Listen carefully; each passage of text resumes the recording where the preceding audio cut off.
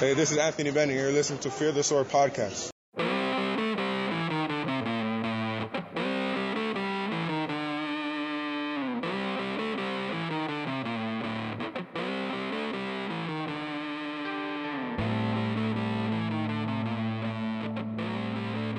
Hello and welcome everyone. Welcome to Thick Jack Frames, Fear the Swords NBA Draft Podcast. My name is Trevor Magnotti. The Cleveland Cavaliers are set to pick 3rd and 25th as we record here on Tuesday night. And you won't just be hearing me tonight. We've got a guest on to break down the NCAA tournament that's starting Thursday, or technically tonight if you count the playing games.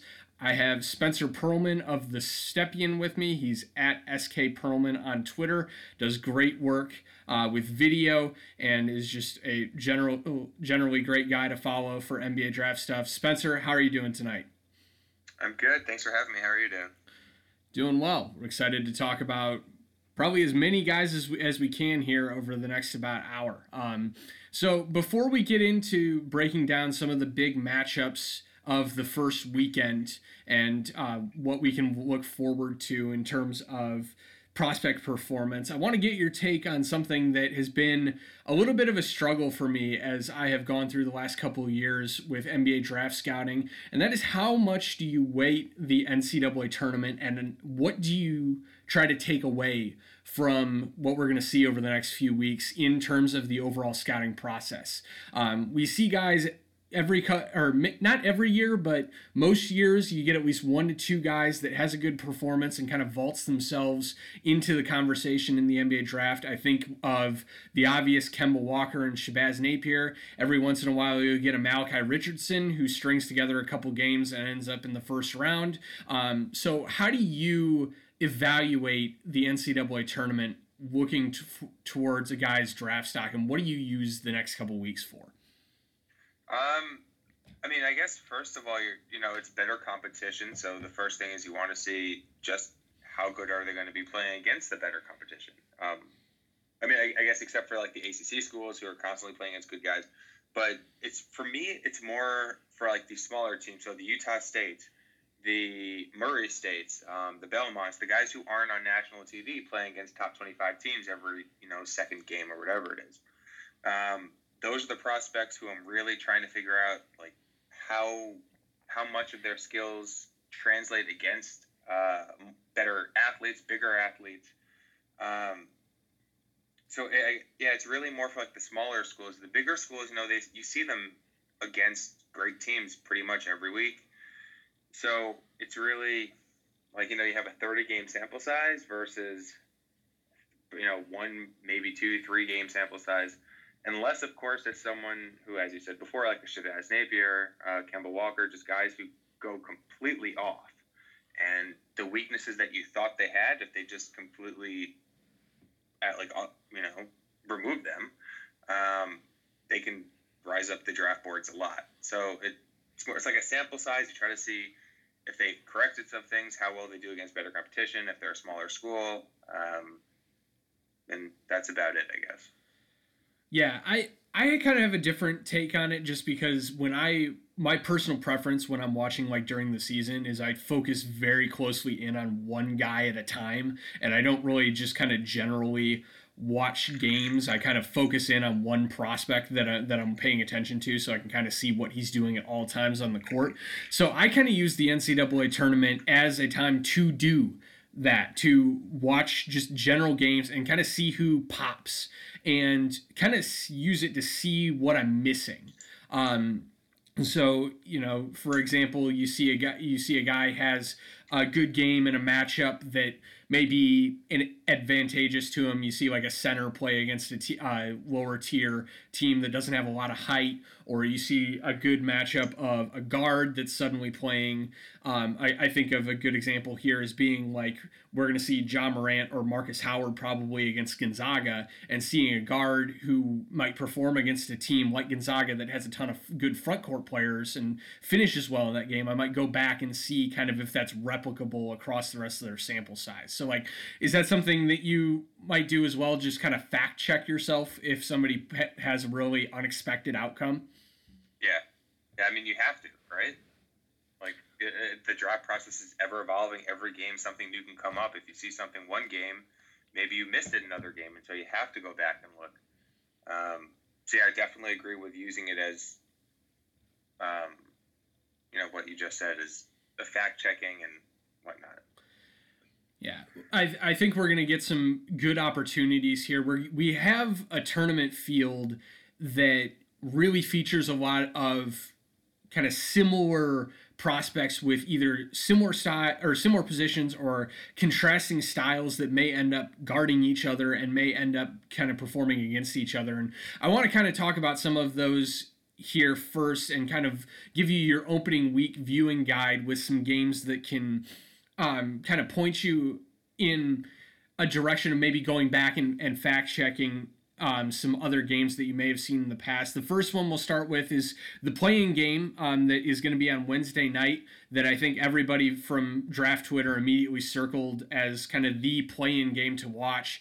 Arizona State and St. John's. You get Luguentz Dort from Arizona State. You get Shamorie Ponds from St. John's. Two guys who are going to be primary ball handlers, are going to be spending a lot of time on ball, and probably we will get some matchups of them defending each other. Spencer, what are you looking for when you watch this matchup between two guys who are kind of on the fringe of the first round? I know Dort, for Draft Twitter at least, isn't really at that level, but in this consensus is probably still in that conversation. What are you looking for from Dort and Ponds as we look at this game? So I guess Dort is just, how is he going to do against, in the bigger spotlight? It's the playing game. It's you lose, you're out. You win, you go forward. And he's going to probably be matching up against Justin Simon, who is a very good defender. And he's about his size. Maybe he weighs a little bit less. But, he's still a great defender, good athlete. So that's really where I'm going to be looking for Dort, just like those two guys, and how he's going to match up against a potential NBA-sized defender. And then for Ponds, it's how is he going to match up against Dort? Because I probably expect Dort to spend most of his time on Ponds, just because Ponds, he's 4 inches smaller. He can be bodied a little bit. So how does Shamorie respond to the different type of defender? Because this is going to be someone whose size is, it's a prototypical shooting guard in the NBA, maybe combo guard, and someone who Ponds could potentially be matched up with going forward. Yeah. Litmus test, I guess. Yeah, I think it's going to be really interesting to see how that matchup shakes out with Ponds on offense and Dort on defense. Dort, he isn't the most consistent defender, but he has that big, wide frame that kind of reminds of Dion Waiters a little bit. And he can actually, when he is checked in, he can actually be a pretty competent defender. And I think he's going to be an interesting impediment to Ponds going towards the rim. That's not the biggest strength in his game. But I think if there's anybody in this tournament outside of probably Ja Morant that could take that Kemba Walker approach and kind of just take over the tournament from the point guard position, it's probably Ponds, right? Yeah, I actually said that in another podcast I did over the weekend. I think this is actually, or last week before the conference tournament. Ponds, he's someone who can score a lot of points. He can get hot very quickly. So if he ends up getting hot at the right time, and if St. John's makes a nice run, what's stopping him from going, 30, 31 up to, the 20s? It's not like there's a set group of people who are absolutely going to go in front of him. It's a very fluid draft situation. Just for the matchup though, the one thing I'd be pretty interested to see if Chris Mullin will do is, so Dort's on-ball defense is way, way better, I think, than his off-ball defense. Mm-hmm. Ponds has the ability to come off screens. He has the ability to just straight up catch and shoot and run guys off and pull very, very quickly. So I think in Mullin actually, if he does his homework, and I'm assuming he will, I'd be interested to see just how much he's playing Ponds off ball, at least to start the game, to get a feel for who's going to be defending him and if Dort's actually locked in off ball. Yeah, that's definitely going to be interesting to see. I definitely think I would side with St. John's winning that game and getting to advance, but it's going to be really interesting between those two teams and two coaches who are getting their first real opportunity to show what they can do in the NCAA tournament there too.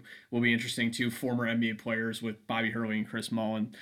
So let's go ahead and let's shift to the other big guard matchup in the first round. This was kind of the game and the quadrant really when you factor in the 4-13 in this pool as well, that everybody kind of circled as the must-watch one of the weekend, and that's going to be Marquette and Murray State. You got Ja Morant on one side, probable top 5 pick, going up against Marcus Howard, one of the best pull-up shooters in college basketball and just overall scorers, with Florida State and Mfiondu Kabengele and Terrence Mann looming probably in the second round.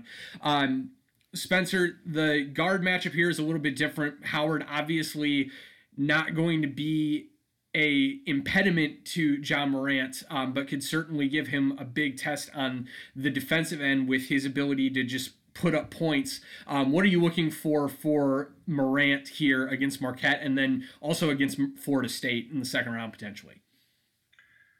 I mean, I feel like every time I watch Ja, it's the same questions. It's the turnovers. It's how is he finishing in the rim. And then, obviously the shot. So those are going to be the 3 biggest things that I'm looking for. Like, we know he's a great passer. He's a very, very athletic player. But he's really mainly done his damage aside from Auburn and Alabama earlier this year against, lesser teams. So, playing against Marquette, which is it's not like a powerhouse, but it's a good school with a good program. It's going to be interesting to see just how he's able to translate, if he's able to translate his strengths and if he's able to mitigate his weaknesses against the better competition. And then, Florida State, you have 2 very, very, very high-level shot blockers.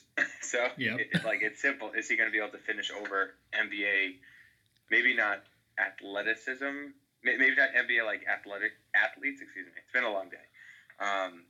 NBA athletes around the paint, but sized. Kabengele, he's a good shot blocker. He's a big guy who's going to be around the paint. And then Kumaji, he's 7'4". He's humongous. So I'm going to be looking to see if he's going to be able to finish above them or through them, if he can't finish at all, or if he's playing the smarter game and maybe trying to drive and kick and get other teammates involved a little bit more. Yeah, I like what you say there in playing the smarter game, especially against Florida State. That's kind of been my main concern with Ja Morant through this process. And just for reference, where do you have Morant ranked, kind of in your tiers or on your board ranking?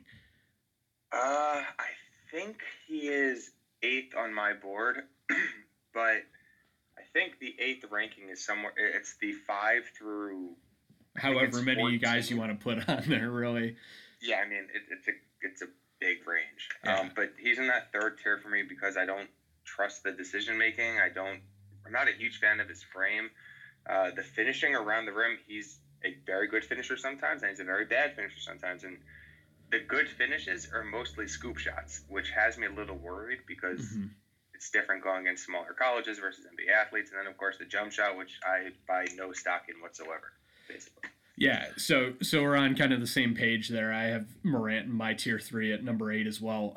So that's kind of the big reason that I haven't held him out of my top 5 through the second half of the year is I just don't trust the decision making. I don't know that when he kind of gets the screws put to him by a really good defense, if he's going to be able to make the decisions quick enough and consistently enough to make the right play for what the team needs, whether that's taking the ball himself, whether that's putting his teammates in open spots. He can do both, but I think that's kind of what holds me back a little bit is how well he's able to kind of manage the game here. And Marquette, while they don't have a ton of athletes, they have a defense that can kind of put the clamps to you and kind of just gum up the game a little bit, and then obviously throwing Kumaji at Morant is going to be really interesting just to see what he is able to do at the rim there. But I think that's going to be kind of where the big test comes from. What do you think of Murray State's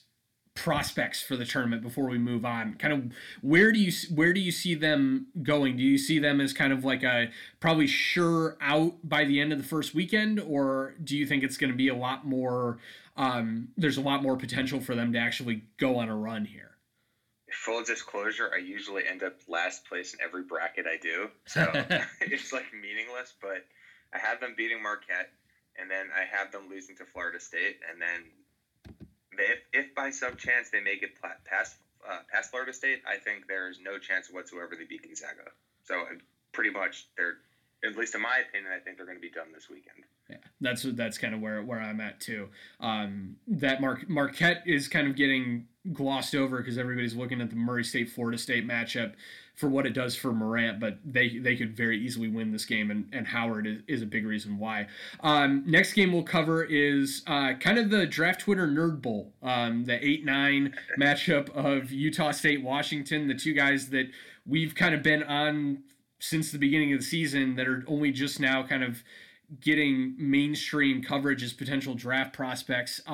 Matisse Thybulle for Washington, Nehemiah Queta of Utah State. Thybulle, the brilliant defender for their 2-3 zone that kind of unlocks everything that Washington does. Queta, really raw but really interesting shot blocker that has a ton of athleticism, could probably play the 4 or 5 in the NBA.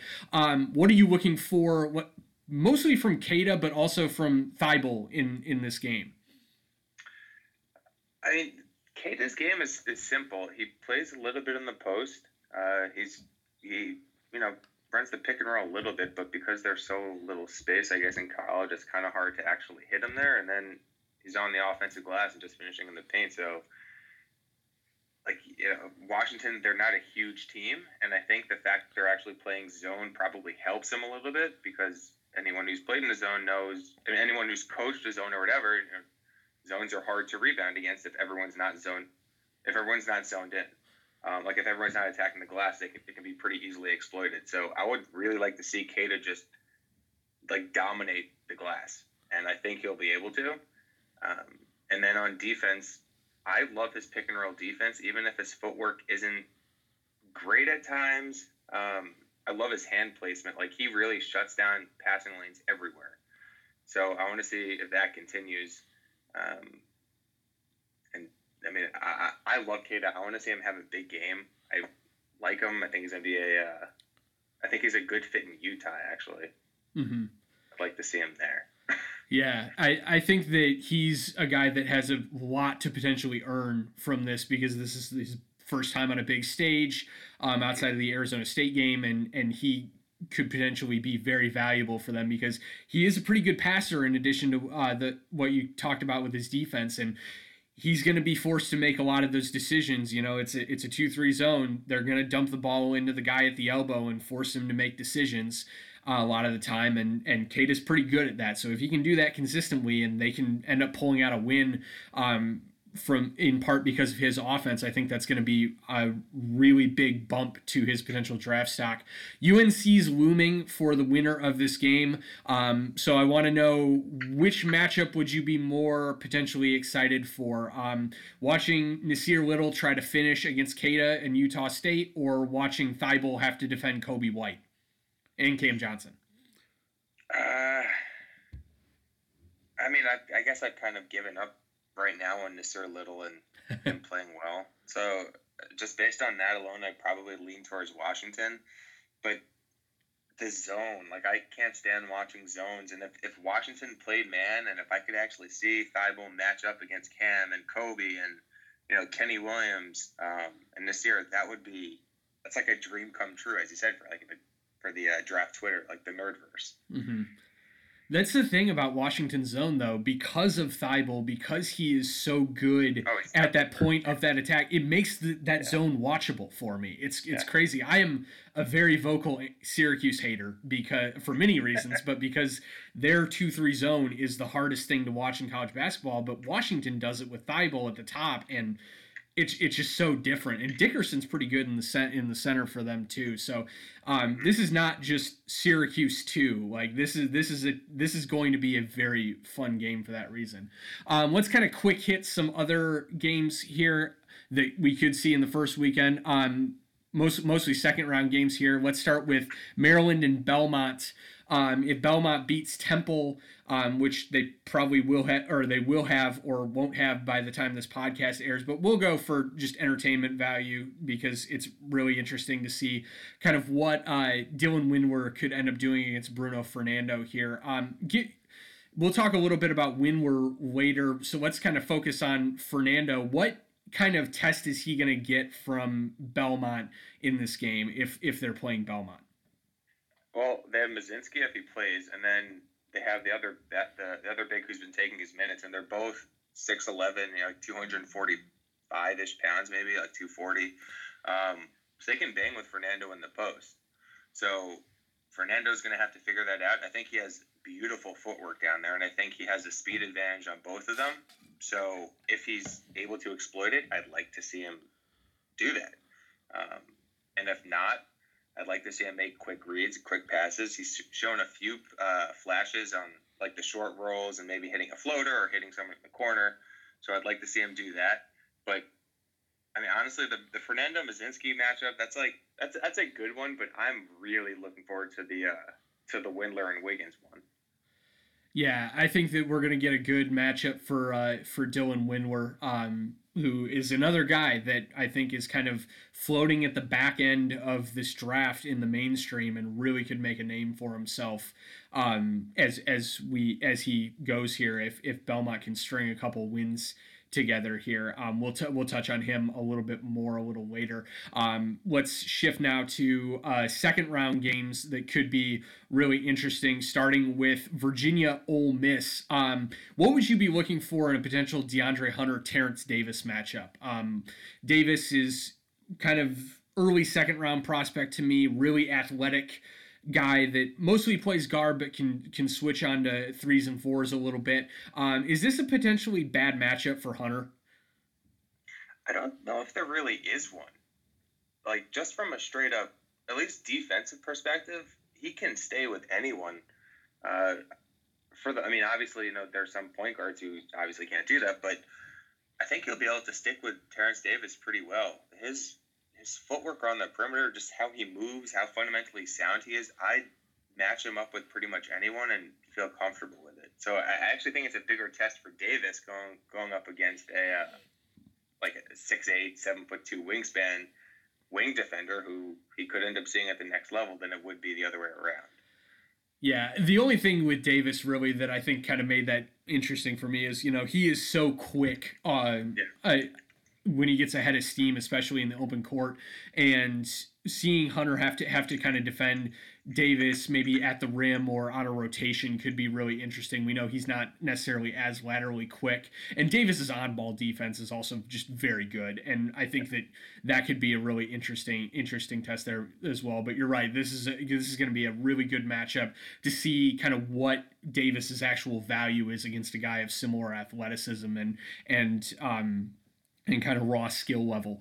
Another game that you had circled as a big one is Nevada and Michigan. You get a variety of prospects here. I think probably you could argue 8 guys that could be potentially drafted here with John Teske, Ignas Brazdeikis, Jordan Poole, and Charles Matthews for Michigan, and then maybe Isaiah Livers as well, and then the Martin twins and Jordan Caroline for Nevada. What's the biggest matchup to you if this game ends up happening, if Nevada wins their first matchup?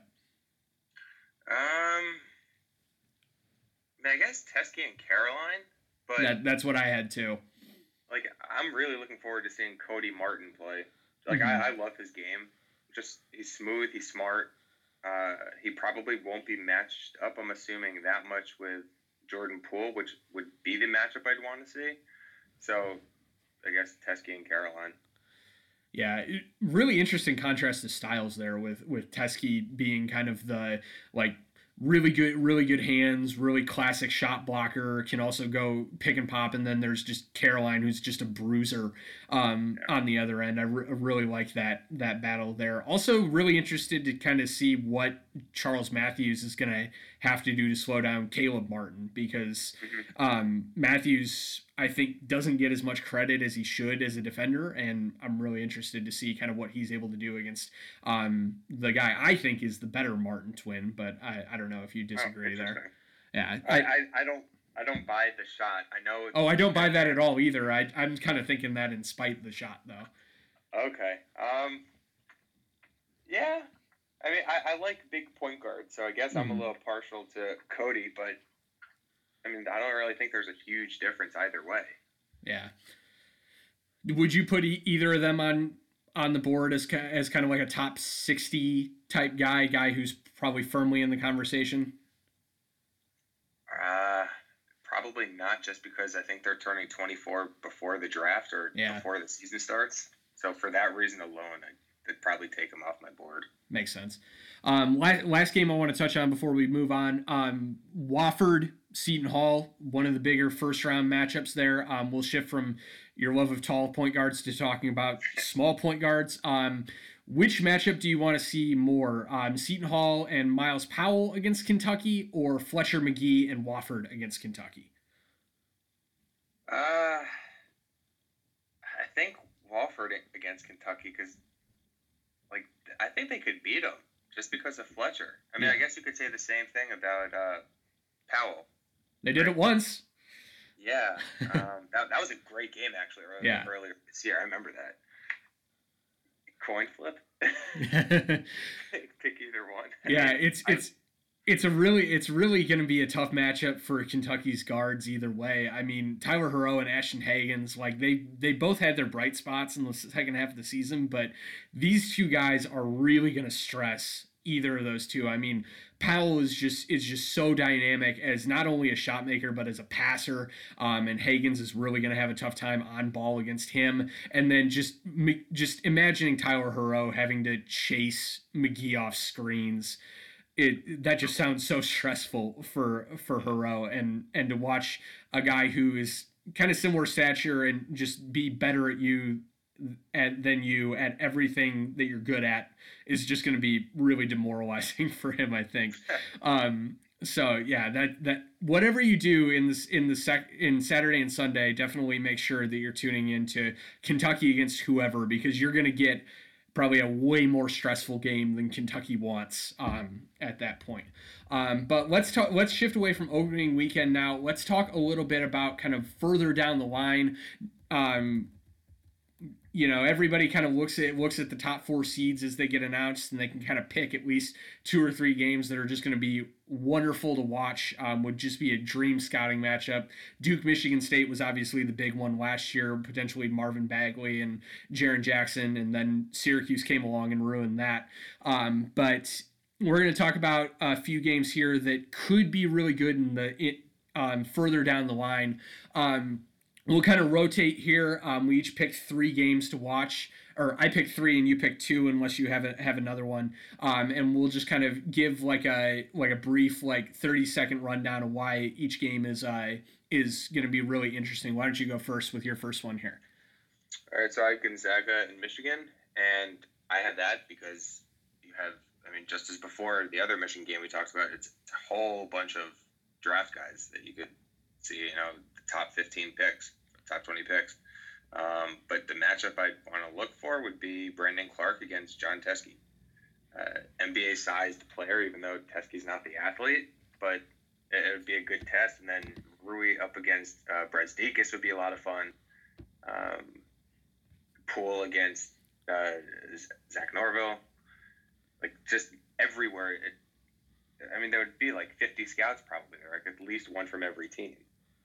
Yeah, you've got probably 10 guys there potentially that could be in the conversation for the next 2 drafts. I love the Teske-Clark matchup. I think that would be really interesting. I'd also really want to see I'd really want to see who has to guard Zach Norvell, and just what that ends up doing, and who Zach Norvell has to guard, because he's, I think, a little bit of a weaker defender, and he's going to get a tough matchup, whether it's Jordan Poole, whether it's Brazdeikis, whether it's even Xavier Simpson. That's going to be a really interesting game. I went with a game from that same bracket that is going to be wildly different. We kind of talked about this in amongst ourselves with in draft Twitter when the brackets came out, but can you imagine a Murray State Texas Tech game where we get Ja Morant against Jarrett Culver, and specifically Morant against the Texas Tech defense? I think that's kind of the dream matchup in terms of the type of test that the NCAA tournament could provide for Morant, having to go at all of their talented defensive wings and then having Tarek Owens sitting over top.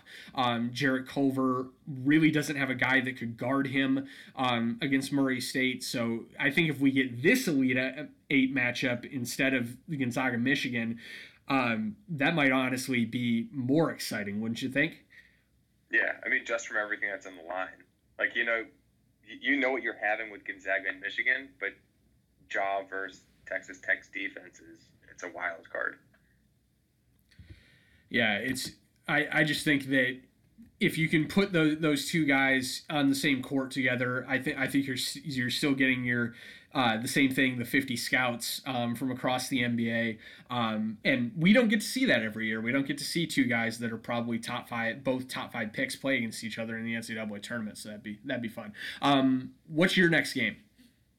I've got UNC Kentucky, and we had the matchup earlier this year, and I just want to see it again from a selfish perspective. What would you be looking for in that matchup? Pairing, good point guard and Kobe White, the two probably most disappointing wings in the class with Keldon Johnson and Nasir Little, and then PJ Washington's there, Cam Johnson's there. Who would you specifically be looking at with that game? I mean, I want to see if, like, PJ had a great game his first game. I remember it was almost a triple-double because I made a video about it saying this is the PJ Washington everybody wants. So I'd want to see if PJ can replicate that, and I want to see if Harrow ends up having a better game. He'll probably be defended again by Kenny Williams, and Williams is one of my favorite players in college basketball. He's an unbelievable defender. So seeing that matchup again will be great. And then Keldon and Nasir, if he's able to get off the bench in this game, like, who knows if Roy's actually going to trust him. Yeah, that's kind of the interesting overarching theme with UNC is just like, what is their rotation going to look like? Because it's felt like they have been a little bit inconsistent with that. Little gets some games where he's getting good minutes, and then he gets buried at other times. They're a little over-reliant on Seventh Woods, who is probably the worst player on like a power team this year. It's going to be really interesting to kind of see how the matchups would break out in that game, because I mean, like, if Little's defending PJ Washington at all, that's going to be doom for North Carolina, it feels like. Yeah, I had a Kentucky game too, but this one would be, I think, a potential Sweet 16 matchup that would be really interesting. We talked earlier about Wofford and Seton Hall stressing Kentucky's guards. Well, if they win that game, there's a high likelihood that the next round would be even more stressful, getting Iowa State and Tyrese Halliburton and Taylor Horton-Tucker. I think that would be a really good matchup because we get to see Horton-Tucker really defend everybody on that Kentucky team. I think that he would match up it well across the board against all sorts of guys for Kentucky. Halliburton, one of the best creators in college basketball, I think, just from a pure kind of shot creation perspective for others. His just extremely weird game, I think, would cause a lot of issues there. And then you turn around, and Kentucky's probably big enough that they could give Iowa State some real problems. So I think that would be a fantastic outcome. I think especially for Horton-Tucker, though. Yeah, well, you get to put him against everyone, as you said.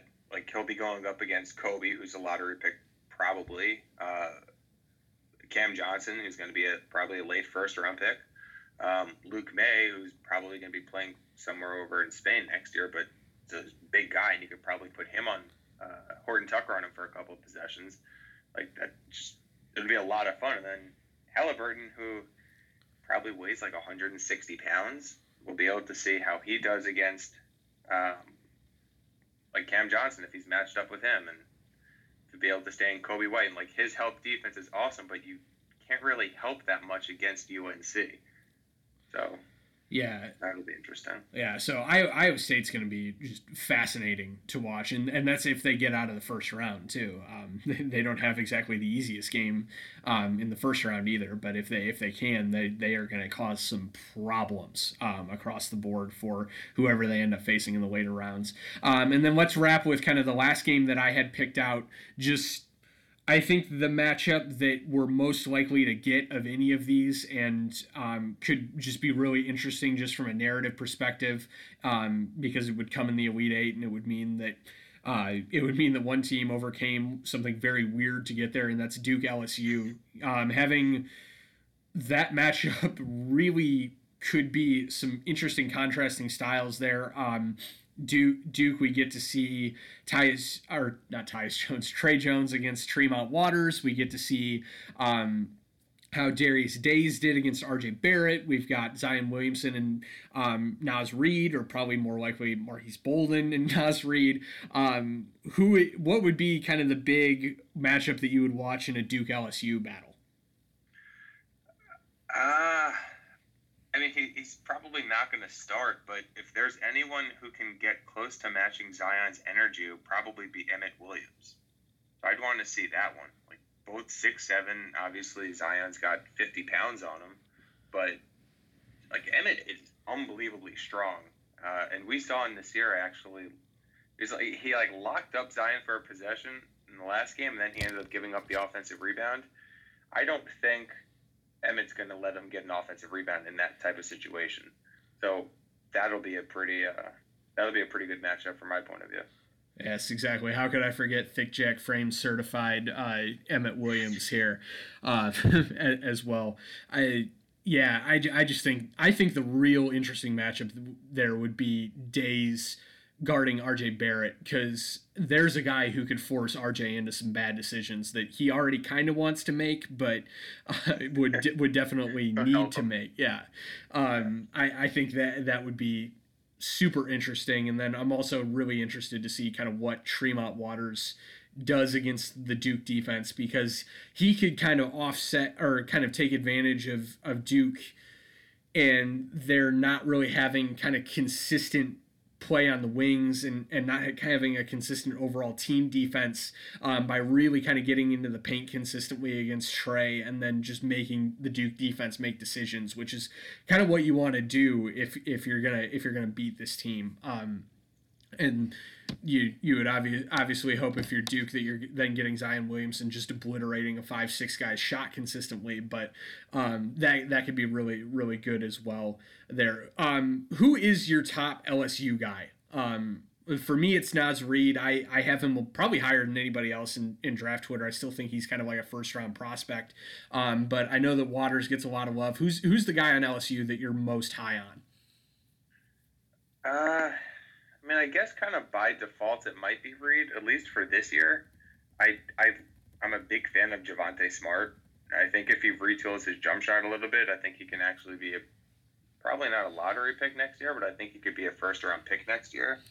And then, yeah, I guess it'd be Javonte Smart, Darius Days in the future, but not really now. Mm-hmm. Tremont Waters, he's great, but he's so small. Yeah. So I guess it's kind of Reid by default. Yeah. He's a guy that I really haven't watched a ton of this year, that I'm probably going to have to go back over the summer and really pour into his game, because the people who like him really love him, it seems, but he doesn't get really any love.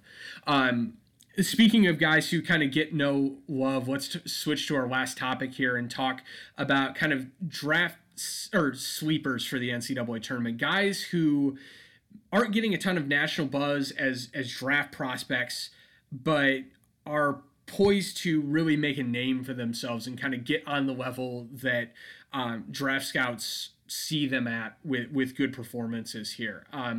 We each picked, again, 3 guys here. We'll kind of rotate back and forth. But I want to start, since you are the resident Eric Paschall supporter, and kind of the guy who's highest on him, it seems. Give me your sales pitch on a guy that I don't have on my personal board, but you are really high on. I mean, he's a dead-eye shooter from deep. I think he's shooting 42%. So it was 42% through March 4th on NBA range threes. And I think that's absurd. He's taken almost, I think it was 152 maybe through March 4th. I think he's a great shooter. I think he's a better playmaker than maybe people really give him credit for. But really, like, I'd like to see him kind of in a Draymond-esque role on offense. Just, run a pick and roll, have him grab the ball, like get the ball on the roll, and then have him make a decision. I think he can make that decision on who to hit in the corners. I also think he'd be able to take most fours off the dribble offensively, if not all fours. I think he's quick.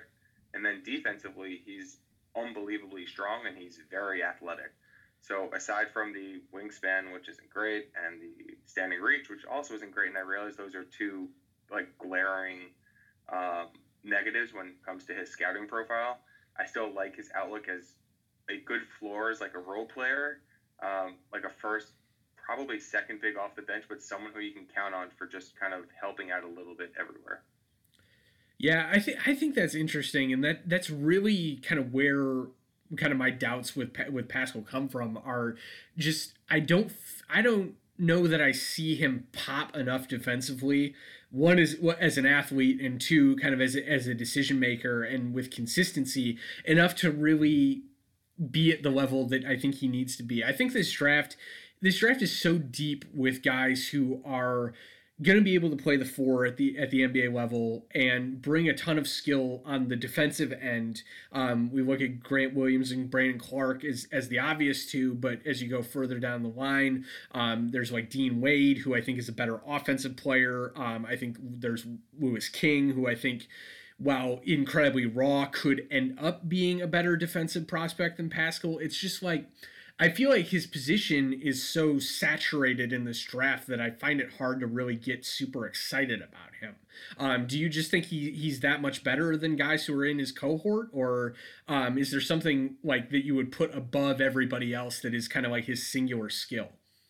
So I think at least this year, maybe part of the reason why the defense hasn't popped as much is because his role on offense has actually been that much greater than in previous years. Like last year, I thought his defense was great. The year before, I don't think he was there. It might have been his redshirt year. But like even this year, we see the flashes. I watched maybe 3 games of his over the weekend, and he was guarding everyone 1 through 4. And sure, like he'll make his mistakes. He's not going to be able to lock up everyone. But I think if you're in a switching defense, I think he'd do a pretty good job. And Louis King, he has the knee injury concerns. I think he tore his meniscus last year. Although he has looked a lot better over the last, 15 or so games. And Dean Wade, there's always the injury concern. Like, I'm not taking Pascal in the first round, probably, unless if it's, like, 26, 27, like, a contending team. But I think he's pretty safe in what he can give right now. And I think there might be a few more question marks elsewhere. That's definitely interesting. He's a guy who has gotten mocked to the Cavs by a few different people that are mainstream in the past couple of days. Went to him in the Athletics latest mock draft, in particular, and I think that Cavs fans are very interested in what Pascal could bring. So definitely a guy to watch that can firmly kind of cement himself, I think. And I'll definitely have to go back and watch a little bit more of him, probably his tape last year on the defensive end, to kind of see that, to supplement what you're saying about the offense. Because I agree. I think he's going to be a very good, skilled offensive player. I think the shooting is very real. I just don't know if he is going to be enough of a two-way player to be a rotation guy. My first guy is the guy that we kind of referenced in relation to Pascal is Louis King. I have him on here because, he missed most of the first part of the season with recovery from the meniscus tear. Didn't look great for about 10 games after he returned, but really has started to come into his own. Had a solid Pac-12 tournament, and I think he's going to get some really interesting matchups in whatever Oregon does in the NCAA tournament. I think he could make a name for himself because he's going to have to face Ethan Happ in the first round. with Wisconsin, and he's going to have to face Dean Wade in the second round, very likely, unless UC Irvine upsets Kansas State. So I like him as a defensive prospect that can shoot from the corners and provide a little bit of spacing, kind of similar mold to Pascal. He's still, I think, very raw as well, so I think there's development potential there. What do you think of King? Because he's another guy that kind of just floats in that what feels like 70 guys that could be potential second round picks. What do you see with him? And is he a guy that you think should come out this year or somebody who should return? I mean, I guess he kind of fall into that maybe Kemba Walker. If he gets hot, he should absolutely stay in, even if they end up losing in the second round or the first round, just because he's been on a tear recently. I think he's definitely worth a look in the second round. I don't see why not. He's tall, he's long, he can shoot. Some of the bursts of athleticism we've seen actually in conference, like he had a really strong take, strong power finish. Must have been like 6 or 7 games ago, maybe.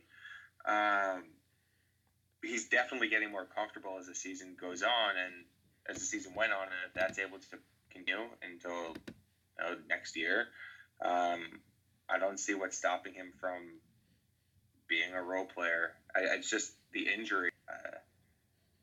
I guess that kind of gives me a little pause there, and I'm not a huge fan of his frame, and he's not a great athlete, although I think he definitely is a good one. But if he's playing the 4, is he physical enough? And there are questions there, basically. Yeah, I agree. I just think there's upside with kind of a second year, maybe him coming back and being a 2020 prospect and kind of proving what he can do when he's fully healthy. Could be really interesting there. Who's your second guy that people should pay attention to? I mean, I had Chuma Okeke also. I love his game. I had him like in the 50s a couple weeks ago, and now he's up in the 30s in mine, which apparently is still pretty low. And I love his game. Just everything about it. He's quick. He uses his hands very, very well. And his shot, it's good. I mean, he had 6 threes, I think, in the last game against Tennessee, and he's a fun player. Yeah, he's a guy I haven't watched enough of. I feel like I kind of put Auburn on the back burner after the Duke game. I just kind of forgot about him for most of conference play because I wasn't really like super into Okeke, and McLemore hadn't really impressed me as an offensive player, hadn't really improved enough. So I just kind of put them on the back burner. But he's another guy that I kind of agree with you, where wasn't on my last board, but probably will be like in the high 30s on my next board. Another guy who is getting potentially looked at as a Cavs prospect. So a good name to watch there. I've got 2 other fringe guys here, so I'll kind of start with my next one, which is DeMarcus Simons of Georgia State. He's a guy I've kind of been on all year as probable second round pick. Who I think could have some really kind of latent upside once he gets to the NBA level. I think he plays in the Sun Belt, kind of has the same issue with John Morant, where he has kind of some shooting concerns and some decision making concerns. But I think in the space of the NBA and kind of with a little more freedom than what he gets on the floor at Georgia State, I think he's going to end up looking incredible because he is probably the number 2 athlete in this class behind Zion Williamson to me. What do you think of Simons and what his draft prospects are? So he's actually someone who I haven't caught that much of. So okay, yeah, probably haven't seen him maybe one game, if that, since the Georgia game. But that was a good game for him. Like he's as you said, he's an unbelievable athlete. He's very downhill in the way he attacks, just the jump shot. I don't really have a strong enough opinion either way, so I'll defer to you on this. Okay. But, yeah. Yeah, I just like him as kind of like a bench like secondary kind of scoring type that comes in on a team that's faster pace and just dominates in transition and does enough as like a cutter and spot up shooter that he's functional there. So I think that he's a really interesting, second round flyer guy coming from a mid major. Let's shift to talking a little bit about Dylan Windler here. You put him down, and I'm glad you did, because he's a guy that I think lost in the Ja Morant hype. He was very clearly the second best prospect in the Ohio Valley, and probably the second best prospect among all of the low major schools this year. So kind of give a brief little synopsis of why Windler could end up playing himself into position where maybe the Cavs should consider him with their second pick. I mean, first of all, he's a dead-eye shooter, like unbelievable shooters, but 55% from the field, 67 on twos, 43 from three, 85 from the line. Like every team in the NBA can always use another shooter. I think he's actually pretty strong. He's not a bulky guy. He's probably not someone who you want guarding the bigger fours, but if he's able to get a little bit more physical, I can see him definitely guarding some fours. He's a good swing passer. He's a good rebounder. He's a high IQ guy who can really, really shoot it from like well beyond NBA 3 or well beyond college 3 into and beyond NBA 3. Yeah, I think that his frame is very it's hard to imagine him being like a functional NBA player when you just look at him, but it hides kind of what his talents are and his ability to bang when he needs to switch if he needs to. And I think there's some definite functionality to kind of his size and athleticism that doesn't really show up when you just look at him step on the floor. So I definitely agree with you. I think he's a guy that every NBA team could use, and with enough development time could be really interesting. The last two here, I just want to touch mine quick, and then we'll get to yours, which is a name I was very surprised to see. I picked Miye Oni from Yale, 6'9" power forward, one of the smartest decision makers with the ball at the 4 spot, I think, in this draft class. I think I would only put him behind Zion and Grant Williams in that regard. Really deep, really good finisher, has the hints of a jump shot, and kind of has the clout that I think he could end up actually being an early entrant to the draft from Yale, which never happens. You never get these Ivy League guys leaving early.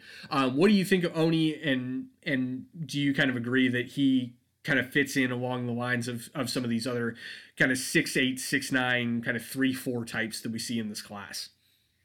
Yeah, I like him. The only thing is like, I guess the turnovers. I think he's a good playmaker actually out of the pick and roll. He's a good secondary passer. Again, he's a swing passer. He had a couple of pretty high assist games I remember watching.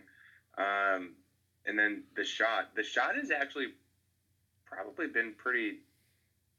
It's been an interesting evaluation because there are some days where he looks like a really good shooter, and then other days he looks like what are you doing? And something I actually noticed, I was going through all of his clips not a few weeks ago, maybe like last month, maybe a month and a half ago, but it seemed like all of his misses that were short on jump shots, all of his misses on jump shots were very short. And if you watch his shot, it's a very right-hand dominant shot where his left hand is almost not used at all.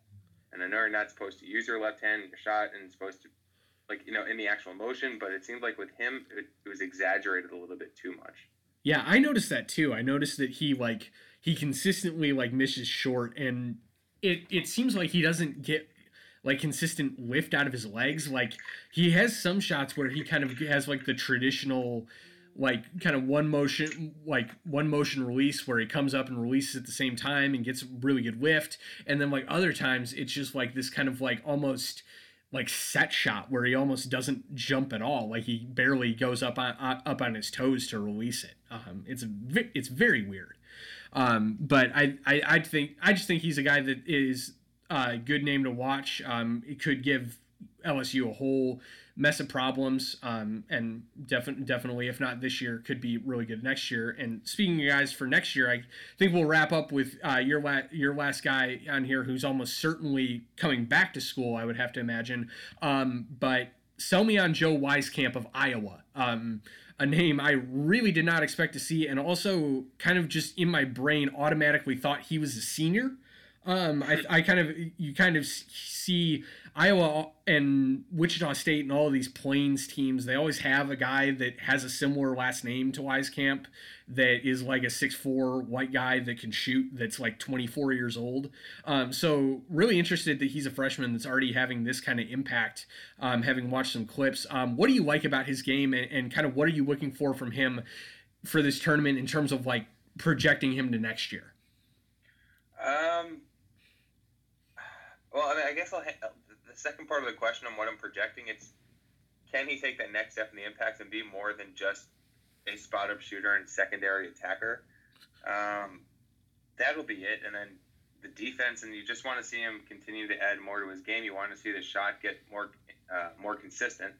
And then this tournament, I want to see him play on the big stage. I want to see him play against better teams. I want to see him be aggressive.